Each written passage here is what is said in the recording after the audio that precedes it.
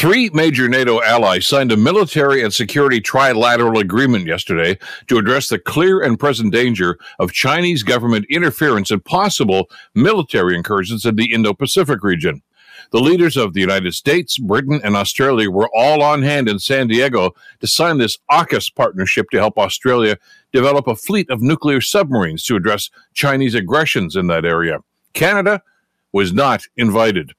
The Canadian government downplays this stub, suggesting that, well, we're not really interested in developing a fleet of nuclear submarines.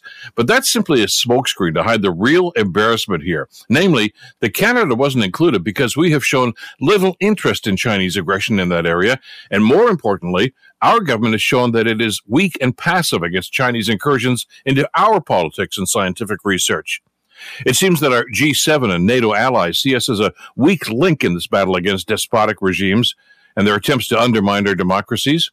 Because of Chinese and Russian aggression, the world is a far more dangerous place these days, and there are significant military, political, and economic consequences to that reality.